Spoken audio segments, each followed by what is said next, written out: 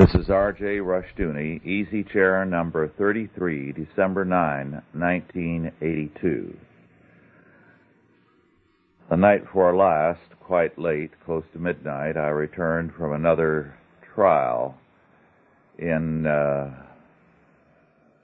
state some distance from us, and I'll tell you more about that trial in a minute or two. But before I do, I'd like to describe a little incident that took place in the airport. I was in the Dallas airport, and I had just called home to let Dorothy know that my flight was delayed and it would be quite late when I returned home. And I went over to check to see if there had been a further delay, and very shortly there was. Another half hour's wait required. And there were two deputies standing there, one with a helmet and another without a helmet.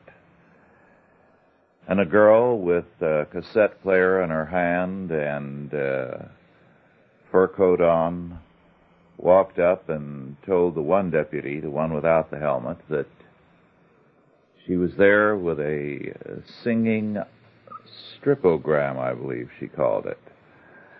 And then she proceeded to start the music and to sing and go into a striptease. And everybody round about, of course, was startled and dismayed somewhat by the whole thing. They couldn't believe it. That's what I heard people say. Well, she got down to the basics and then quit. I think she kissed the deputy or something and whispered something in his ear and handed him the message and ran off laughing. The thing that came home to me very clearly was not that the nudity aspect that was involved, because that wasn't any more than you see in many instances, but it was the vulgarity. Now, that's an aspect that nobody's confronting. We do have Pastor Wildman of Mississippi and his crusade against violence and immorality on television. But I think the grossest aspect of television now is that it is plain embarrassing to watch a good deal of the time, because what goes on is so vulgar and stupid. Now, I believe man is created in the image of God. And when people act more stupidly than a jackass is supposed to, I'm embarrassed for them, even if they aren't embarrassed. And I can't watch a good deal of TV, not because of the sex and violence, and that's bad enough very often, but simply because it is so vulgar, just plain stupid, painful to watch. And I very often wonder if a lot of the scriptwriters are not actually hopheads or something, because you wonder how such stupid plots can be concocted. Well, to get back to the trial. Now, I knew about the trial 2 months ago, and that the attorneys wanted me to be one of the witnesses. And by the way, this trial that I went to this week was the third trial in a matter of, I think, about 5 or 6 weeks. This trial was different in that there was an angle that appeared that is going to be increasingly commonplace. The judge told the attorneys that he would decide who or who could not be a witness. Now, I find when I go to these trials that they know who you are. They get a file on every one of us who are regularly witnesses. They also get transcripts very often of our testimony, so they know what we have said. You see the file on their table. Sometimes they will actually say that 3 years ago or 4 years ago in North Carolina you made such and such a statement. How do you reconcile it with what you have just said? So it's a very highly organized effort where state and federal authorities coordinate their endeavors to destroy religious liberty. But this was unique. A federal judge saying of two witnesses, one was Dr. James McClellan, I believe, of the University of Virginia, whose book on justice, story, and the Constitution is very important. The other was myself.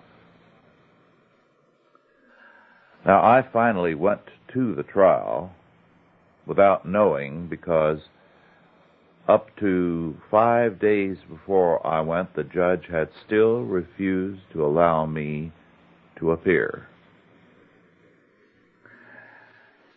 I went there and spent Tuesday morning, this is Thursday, 2 days ago, sitting in the witness room,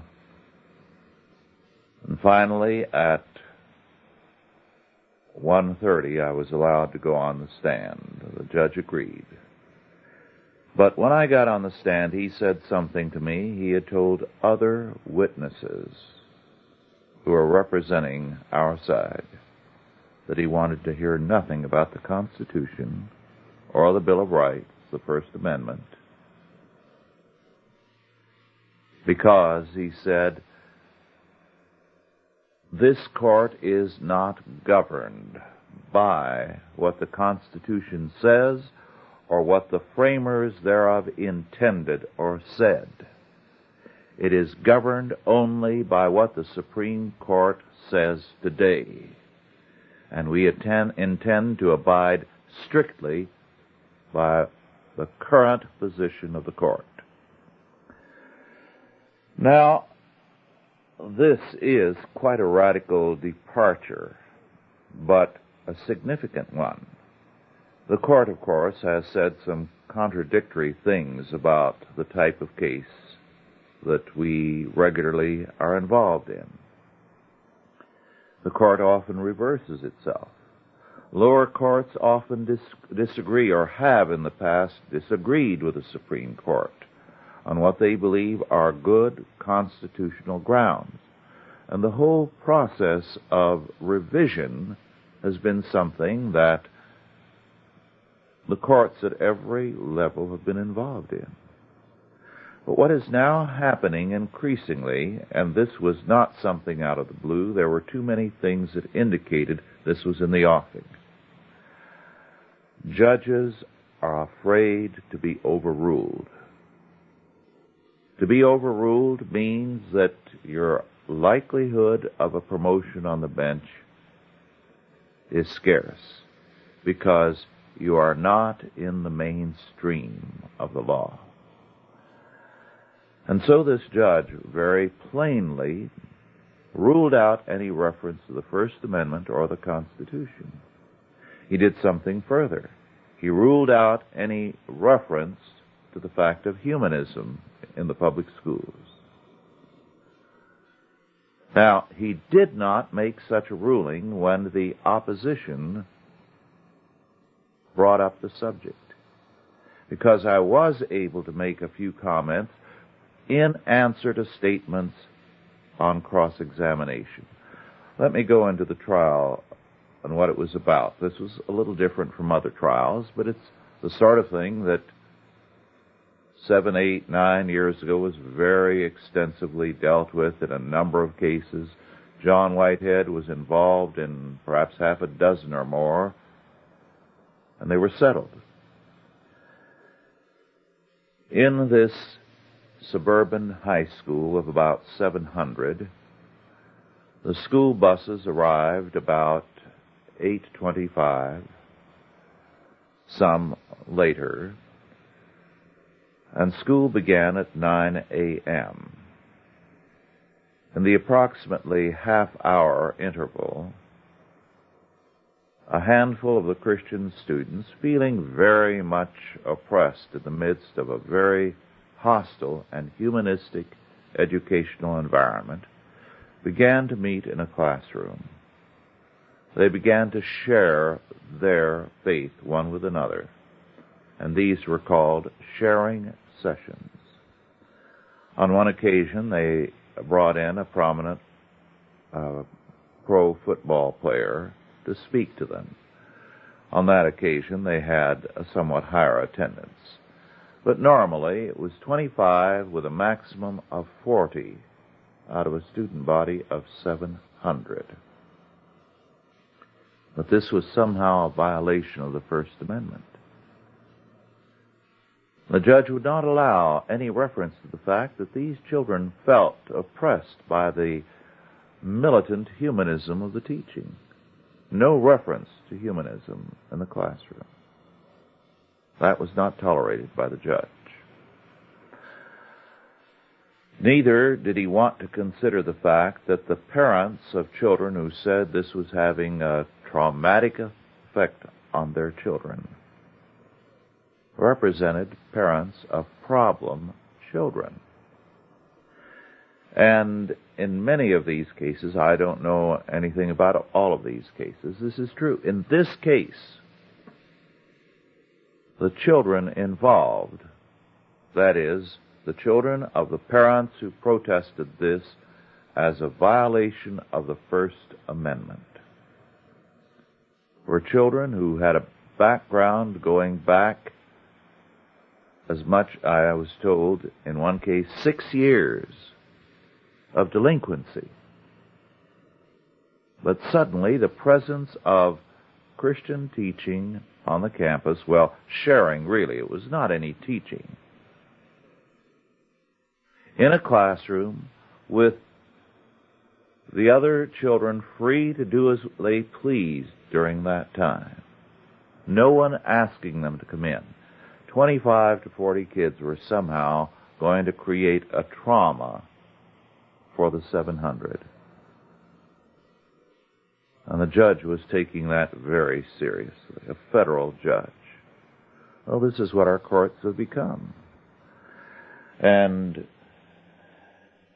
it's very, very difficult to find courageous judges now. There are some, and some very notable ones. About 10 days before that, I was in Alabama. I appeared before a judge, and I don't know how he's going to rule. But I was impressed by this, his conduct of that trial. It was fair-minded as he dealt with both sides. Thoroughly fair-minded. I was so impressed, I had just appeared, I had been outside, I walked in, I had not heard the judge's name. There was an intermission, I think, at about 11 or 11:15, 5-minute break. And I asked the court clerk as soon as the judge left, I said, "What is the judge's name?" And she said, "It's Judge Hand, H-A-N-D. I said, "Oh, is he a relative of Judge Learned Hand, the late Learned Hand?" And she said, "Yes, Breviard Hand is a distant relative, cousins." Well, that was very interesting to me. Judge Learned Hand was called the greatest judge who never made it to the U.S. Supreme Court.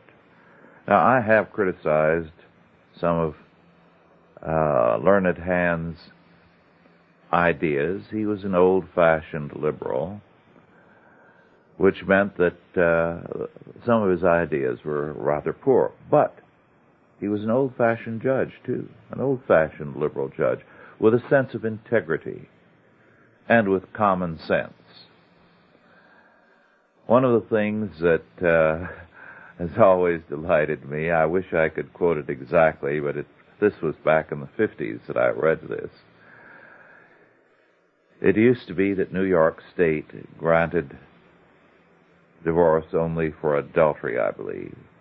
And in this one case, the attempt to prove adultery had failed. The offended spouse had been unable to break into the hotel bedroom where the couple had gone in. And the usual thing in those days was to get in somehow and to take a photograph that compromised the couple. And so the defense sought, well, it wasn't technically a defense, but the offending spouse sought to have the matter dropped on the grounds that there was no proof of adultery. And Judge Learned Hand ruled against that, saying, it can be safely assumed that the couple did not go into the hotel room to say their Pater Noster, that is, the Lord's Prayer. That was Judge Learned Hand. Well, Breviard Hand is a judge of the same mold. And it's interesting. I learned subsequently that he is the most reversed judge on the federal bench. He is a liberal, but they don't like that kind of judge anymore, who goes not by what the Supreme Court says, but by the law. So we are in trouble, and very serious trouble, because it's our best judges that are passed over, our best judges that are not taken seriously, because they have an independent frame of mind. They're not little Sir Echoes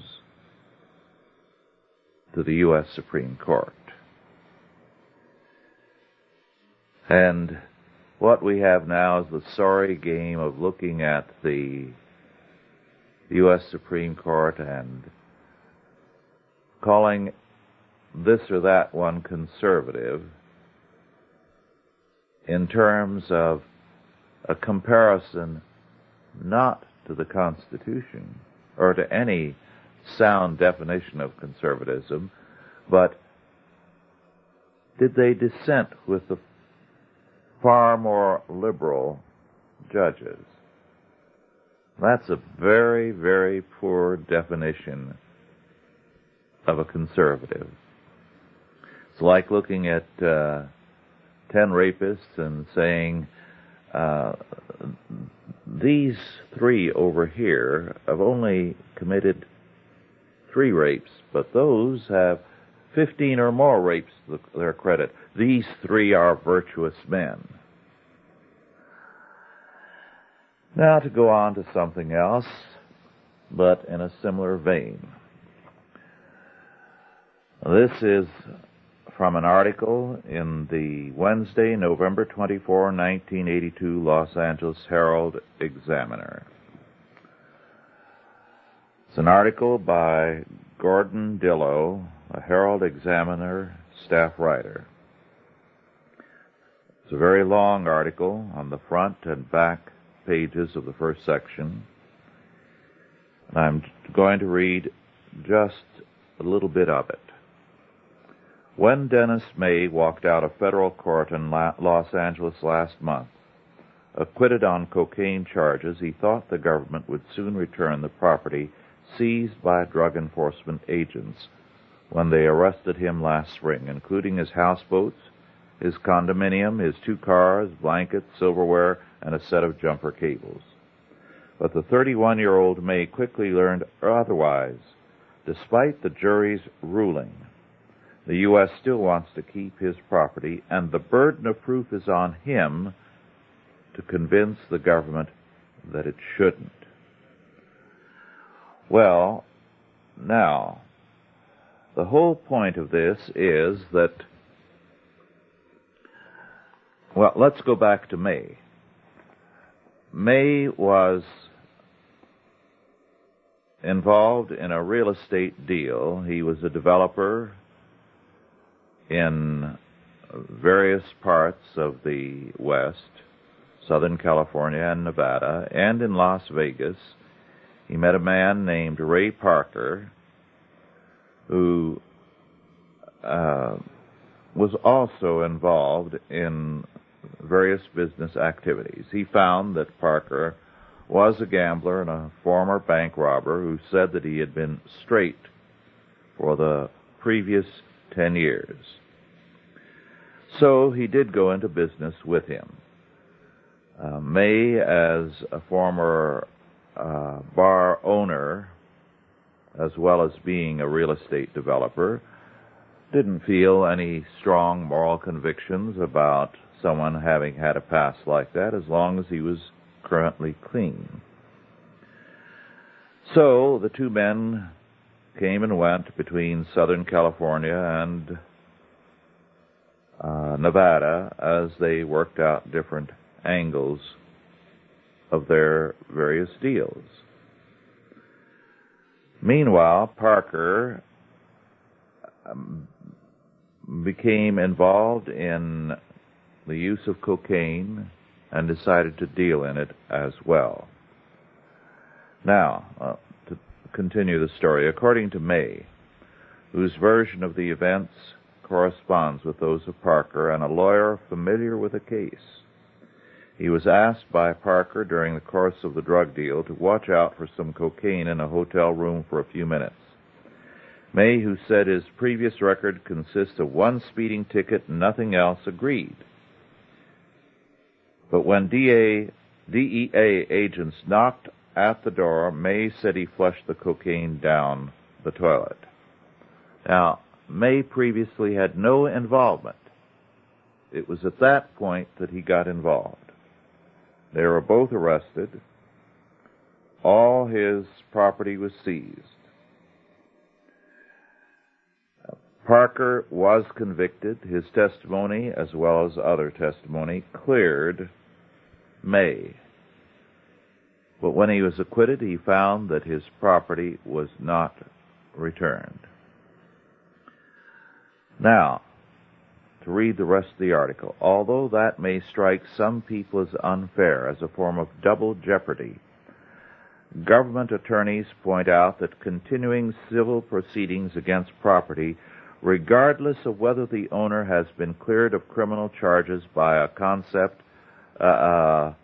is a concept that has been upheld by the Supreme Court in 1972 and 1974. According to William Lenk of the DEA Forfeiture Office in Washington, those rulings upheld the notion that the guilt or innocence of the owner of the property in a criminal case is irrelevant in a civil proceeding. Lenk and other DEA representatives, who note that most civil forfeitures of property follow criminal convictions of the property owner, believe that the forfeiture laws are an effective means of combating drug trafficking. It's got to hurt them, Lenk said. I think it's a deterrent. Still, May insists that a jury found him innocent. Meanwhile, the Congress is considering two bills that would make even easier the seizure of property and assets belonging to suspected drug dealers. One measure already passed by the House of Representatives would allow for criminal forfeiture of assets, which means that when a suspected drug dealer is indicted, the indictment can specify which assets are allegedly drug-connected, and a jury can decide if they should be forfeited. That does away with the necessity of a civil action against the drug dealer. Another bill passed by the Senate also would broaden the circumstances under which a drug dealer's assets can be forfeited. Both bills would allow proceeds from drug-related property forfeitures up to $10 million to be put into a special fund for use by the Justice Department in anti-drug activities such as paying informers, supplying supply money, and so on. The proposed bills also make a number of other changes in existing federal drug laws, including provisions to increase maximum fines for felony drug violations to $250,000 for the first offense. The maximum now is $25,000, and to allow the confiscation of land used to grow marijuana, unquote. Now, I've only read you a portion of this article, and I think it's a very, very significant article, because the Justice Department, having these powers now and planning to increase them, will no doubt expand the powers steadily. They will, before long, some believe, include IRS proceedings.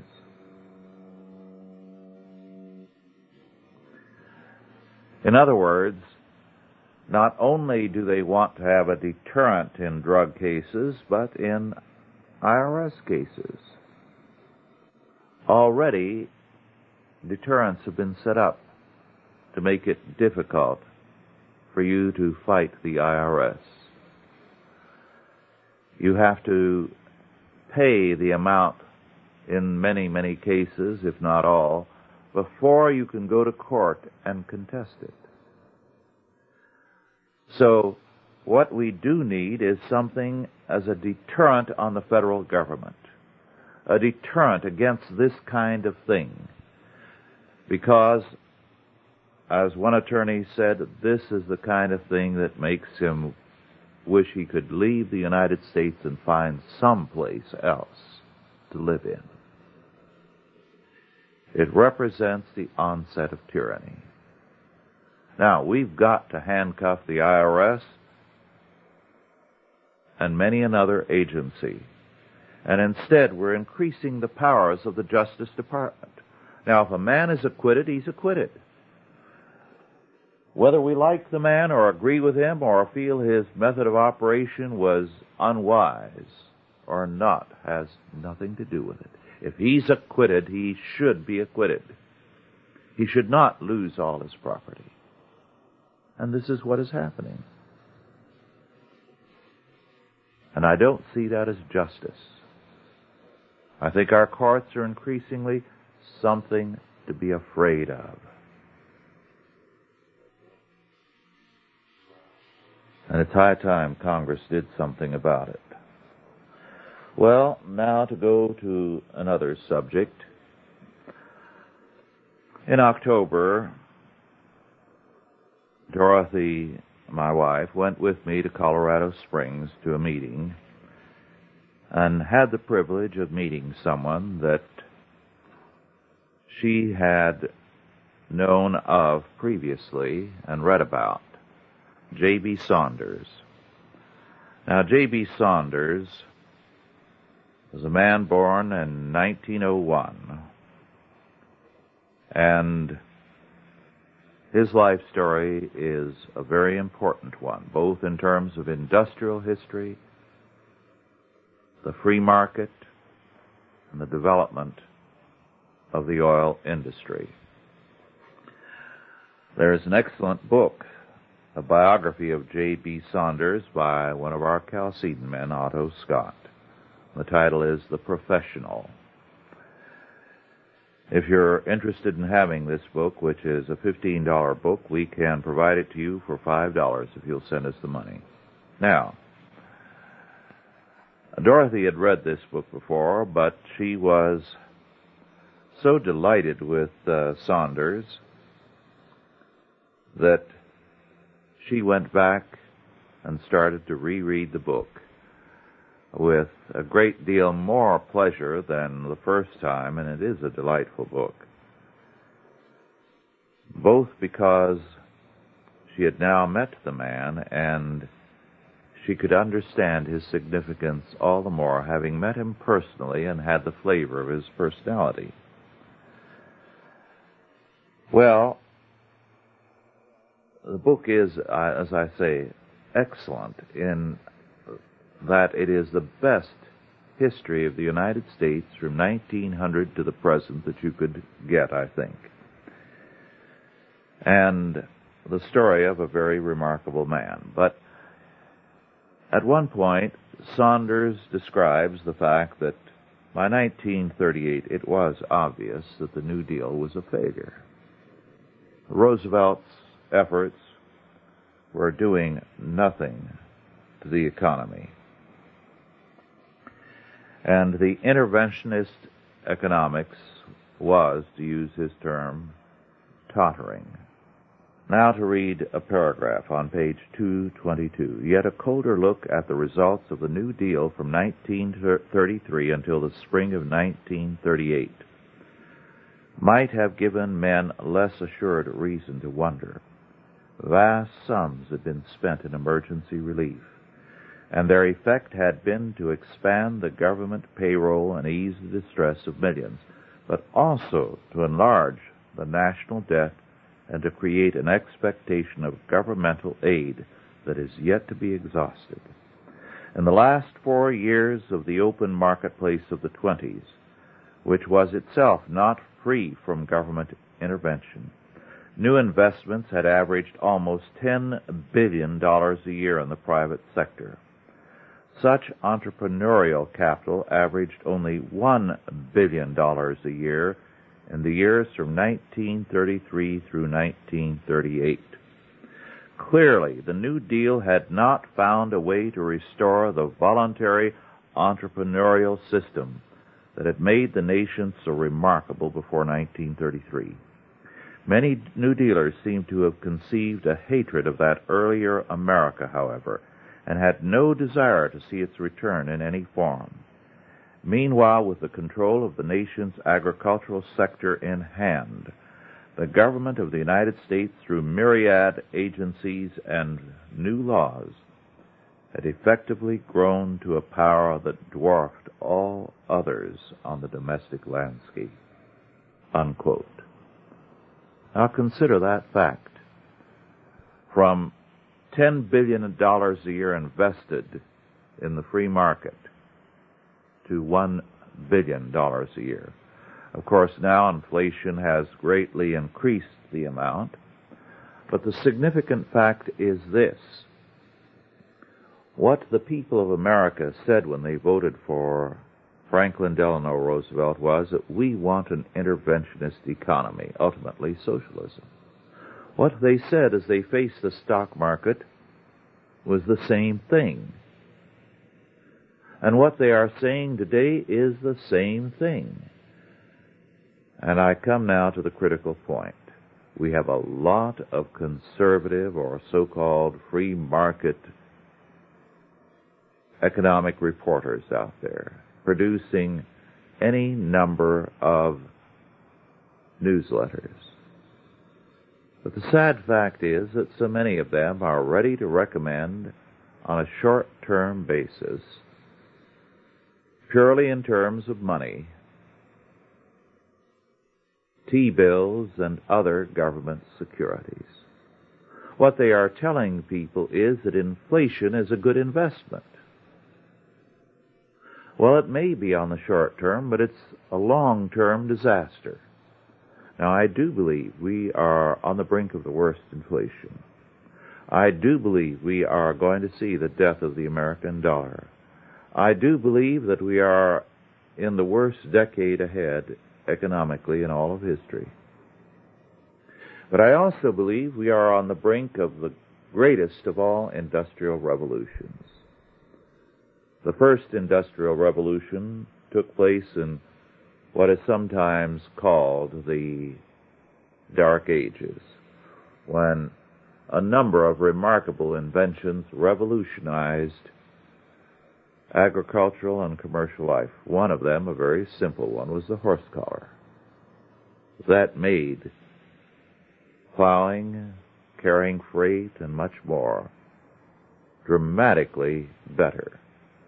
The next great industrial revolution, of course, took place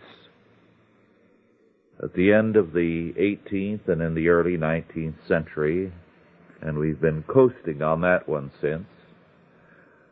But we are now in the beginnings of the third great industrial revolution. Microelectronics and related fields.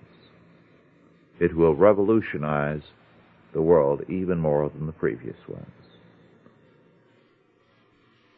But the problem is that people are investing in terms of security, not in terms of victory, not in terms of reconstruction. I don't believe in that. We have to put our money where our mouth is. If we believe in godly reconstruction, if we believe there is a future, if we are postmillennials, we're going to invest in that. It's a gamble. But there's no future without that. And to invest in inflation is sick. And when you buy a T-bill, you are investing in inflation. You are investing in socialism. And you're saying this is the safest investment of all. And I submit it's suicide. I'm sorry to see so many people going into it. I don't have the money to invest in anything, but I would not invest it in inflation and in socialism. Well, another very quick item. One of our Chalcedon family is Dan Harris. He is a commodity broker in Chicago, and one of my sons-in-law, who is also a commodity broker, says that Dan Harris is one of the half-dozen best men in the business. Dan confines himself to gold exclusively. Well, while I was away for the trial, Dan called and chatted with Dorothy and passed this on to me. And it was his evaluation of the elevation of Andropov to leadership in the Soviet Union. And he said Andropov is a KGB man. That's his background. That's his experience. And you want leadership in terms of what you need. And so he said, I believe that internal problems are very severe in the Soviet Union.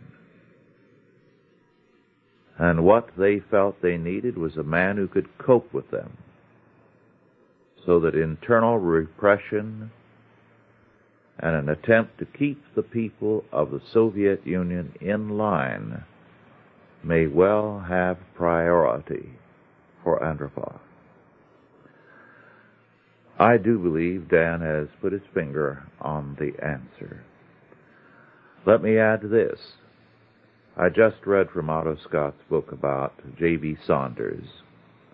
The New Deal failed, and Roosevelt became a crusader for world peace through World War. There was nothing he did that worked, and so he became an aggressive interventionist. This may happen again on every side of the political fence, including the Soviet Union, of course.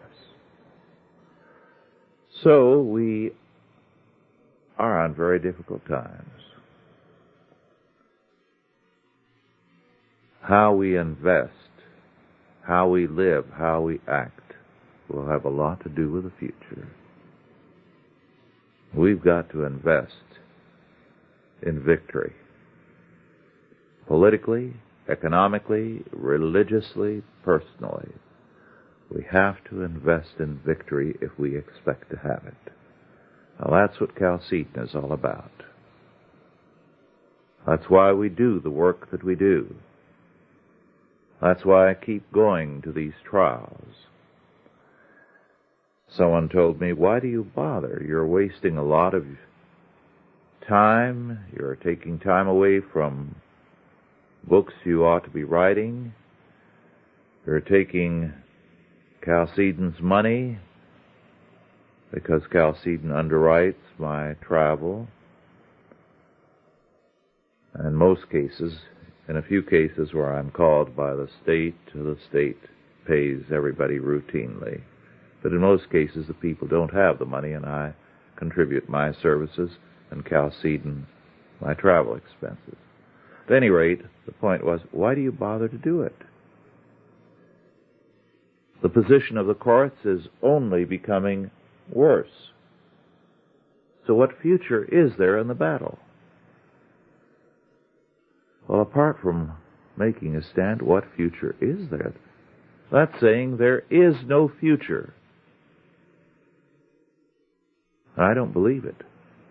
I believe this is God's world, not Andropov's nor Reagan's. And because it's God's world, we're going to win. And I think the ones who are headed for disaster are Reagan and Andropov. It's written into what they're doing. It's written into what every civil government virtually is doing. And it's high time we realize that. The disaster is their disaster. If we're going to invest in them, we're going to be a part of their disaster. Now to go on to something else. The December 1982 Washington Monthly has some interesting things in it. Sometimes the Washington Monthly is so aggravating that I just put it aside with disgust. And other times it has some excellent material in it. I'd like to read a portion from the editorial pages called Tilting at Windmills. I quote, "In 1977, we noted with some wonder about the licensing practices of American medicine that Robert J. Sherman was being allowed to practice in Virginia even though his license had been revoked in the District of Columbia because of his negligence in performing an abortion that led to the death of a 16-year-old girl. Subsequently, the good doctor had to interrupt his practice to serve time in a federal facility after pleading guilty to an indictment that said he had a malicious interest in making more money cutting his costs and saving his time in disregard for the life and health of his patients. Where is this kindly old physician now? According to a story on page A18 of the October 6 edition of the New York Times, he is practicing medicine in Massachusetts. A hearing was to be held on revoking his license.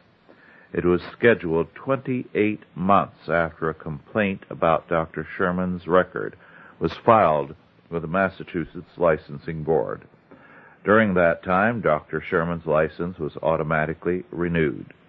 The Times put the matter gently when it said that the story rekindled public doubts about the ability of governmental agencies and medical organizations to identify and discipline errant members.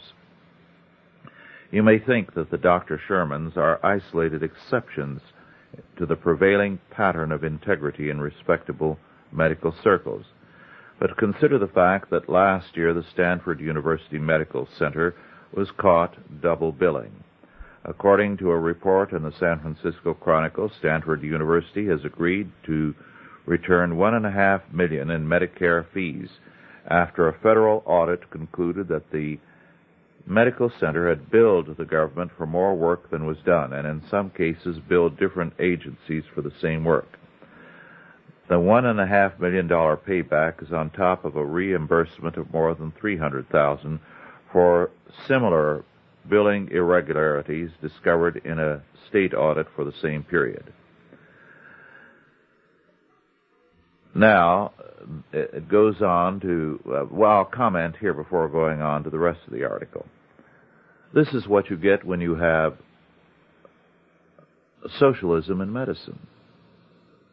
The federal government controls medical licensure. The medical societies do less and less, for the most part, because the power has been taken out of their hands or it is shared, and this means there's no exercise of authority. Only when you have medical societies themselves licensing members in terms of their particular standards, so that when you have such a name on a doctor's license, that he comes from a reputable medical group, a group that represents Christian standards, then you can trust him. But after all, the federal government doesn't see anything with abortion that can be considered immoral or wrong. So why should they object to doctors like the one described by the Washington Monthly? Now, this again from the same article.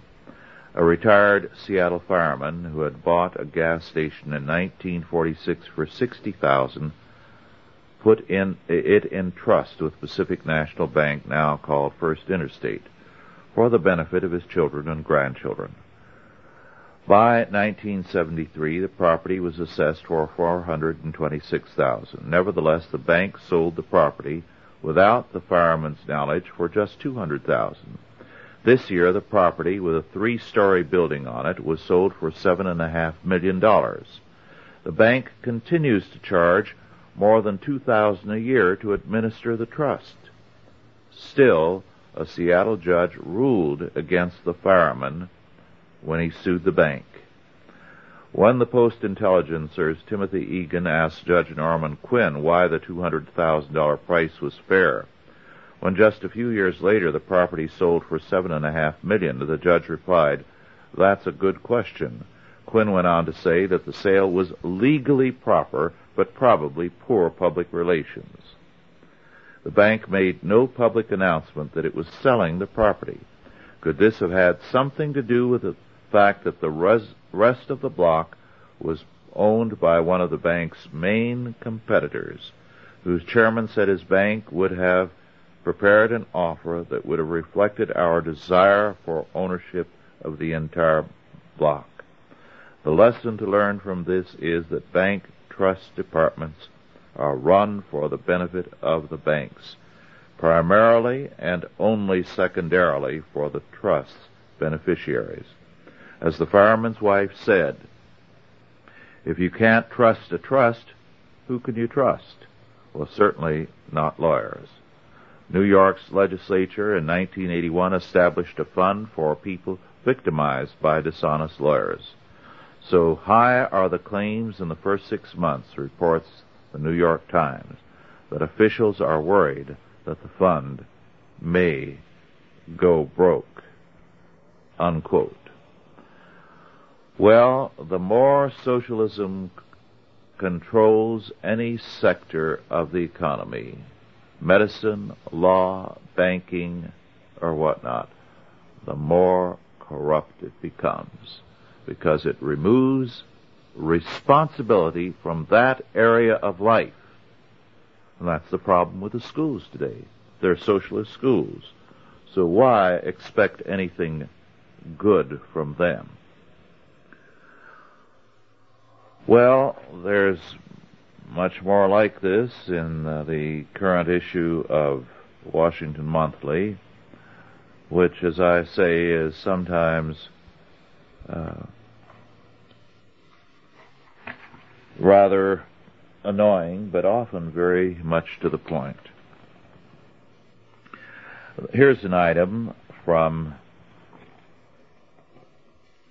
let me see what the name of this publication is. Pulpit Helps. Pulpit Helps for December 1982.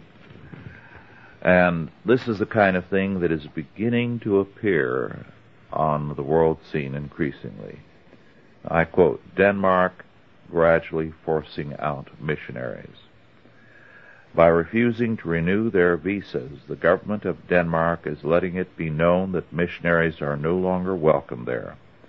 Official reasons for the ban are related to economic and immigration policies to preserve jobs for Danes.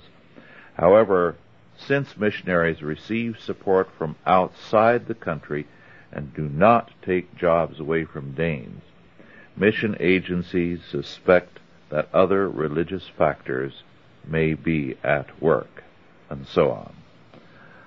Well, in one country after another, we are seeing this kind of attitude towards American missionaries. We're also seeing increasingly hostile activities towards American businessmen.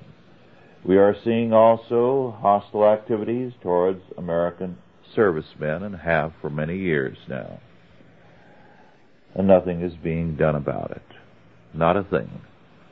After all, what can you expect of Washington when there was not a protest lodged in Mexico? When with the nationalization of Mexican banks, American assets were frozen. This is the kind of thing that makes you wonder whether the people in Washington regard the public as their number one public enemy. One of the books I read recently that was a great delight, well, I think I'll leave it for the next time.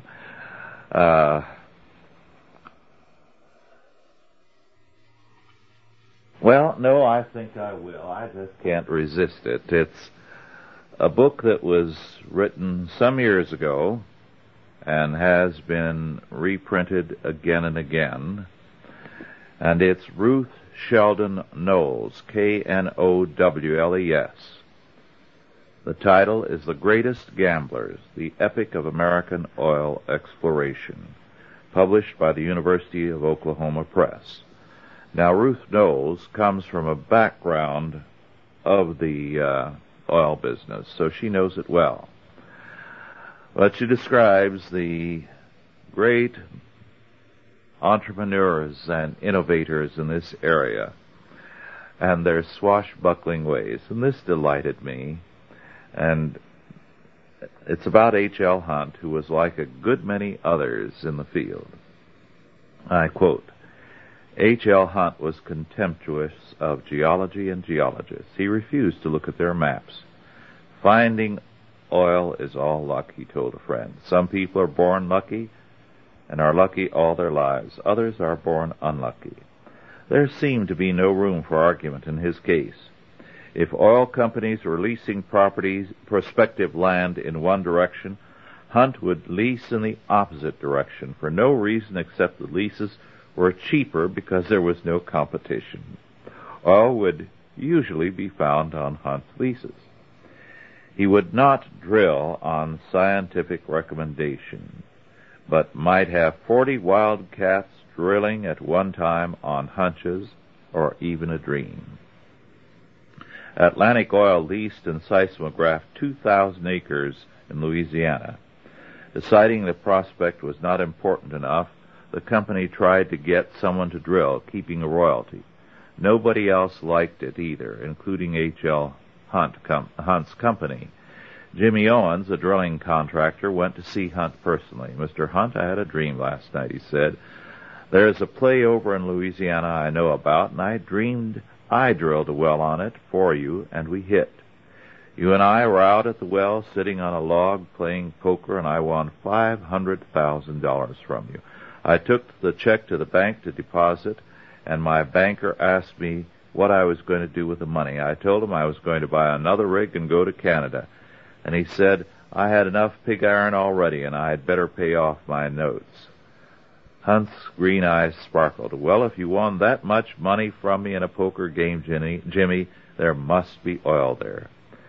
He laughed. We'll just drill it and see. I'll carry you for a half interest and give you the drilling contract, and when we hit oil, you can drill up the field. It was no surprise to H.L. Hunt when the well found oil. Not just a little, but one of those 750 to 1 shots, a 15 million barrel field. Hunt ran his company out of his hip pocket. No man knew what another was doing. Hunt was a hunter whose pack of bird dogs worked in circles. Their purpose was to flush the birds for him. One day in the late 40s, he showed up unexpectedly in an office the company had in Midland, Texas. A rising young oil man, Jimmy McCrae, was unsuccessfully trying to sell Hunt land leases. Hunt nodded amiably and remarked quietly to the landman, "I want you to spend $4 million drilling wells during the next 60 days. The landman gasped, "But Mr. Hunt, we don't have any place to spend it, and we couldn't possibly spend that much money in that short a time." "Just spend it drilling," Hunt said affably and walked out. The landman turned despairingly to Jimmy McRae. "Well, Jimmy, I'll take that deal. It didn't look good a few minutes ago, but it sure does now." The landman telephoned a lease broker in Houston. "Pass the word to all the boys to round up their drilling deals and meet me at the Rice Hotel in 2 days. I'll take $4 million worth of deals." Jimmy McRae grabbed his hat. "I'll see you at the Rice myself," he said. At the hotel, the promoters of oil deals stood in line. 2 secretaries and a lawyer flanked the landman. Disgustedly, he signed contracts for every proposition, no matter what, as long as the lease titles were good and the wells could be drilled immediately. Every cat and dog deal that had been floating around unaccepted for years was about to have its chance. The campaign was the joke of oil circles. Everybody knew that Hunt was in a hurry to spend money before the end of the year, since if not used for drilling, the money would have to be paid in taxes. "What a stupid way to throw away money," one oil man said. "If I just had that money to spend on some really good prospect, I'd find oil." H.L. Hunt didn't mind being called stupid. When his several hundred wildcats were drilled, he almost doubled his own oil reserves, and the nation was enriched with new reserves that otherwise might not have been found. Some of H.L. Hunt's luck rubbed off on Jimmy McRae. On a smaller scale, he, too, parlayed seemingly unpromising prospects into a successful, aggressive, independent oil exploration company. He disagreed, however, with Hunt's belief that it was all luck. Well, there's more to this, but the author does say that Hunt gambled on everything. On football weekends, he would bet $25,000 a game on each of 6 games. He kept 2 accountants busy figuring odds on horses, so he could bet on practically every race in the country. One year, he won $1 million on racing bets. Well, it's a delightful book about a tremendous area of American life. The oil companies, the oil wildcatters, the oil independents. And that's what Otto Scott's The Professional is about. And of course, what Ruth Sheldon Knowles touches on is just a few of the more flamboyant characters. But this was a field with some really great men in it. And Saunders is one of them. So I know you'll enjoy those books if you read them. Well, it has been good to spend this time with you again. I have still a pile of materials I want to get to, but we'll do that on another occasion. I do appreciate the comments some of you have made and suggestions for things to discuss. And when I find that there are more than one of you interested in the subject, I'll go back to the letter of the original writer and try to deal with it. Now, if I don't, it's because I think there may not be enough interest, or because I don't know enough about it, frankly, to be able to comment on the subject. Well, thanks for listening, and I'll be with you again in 2 weeks.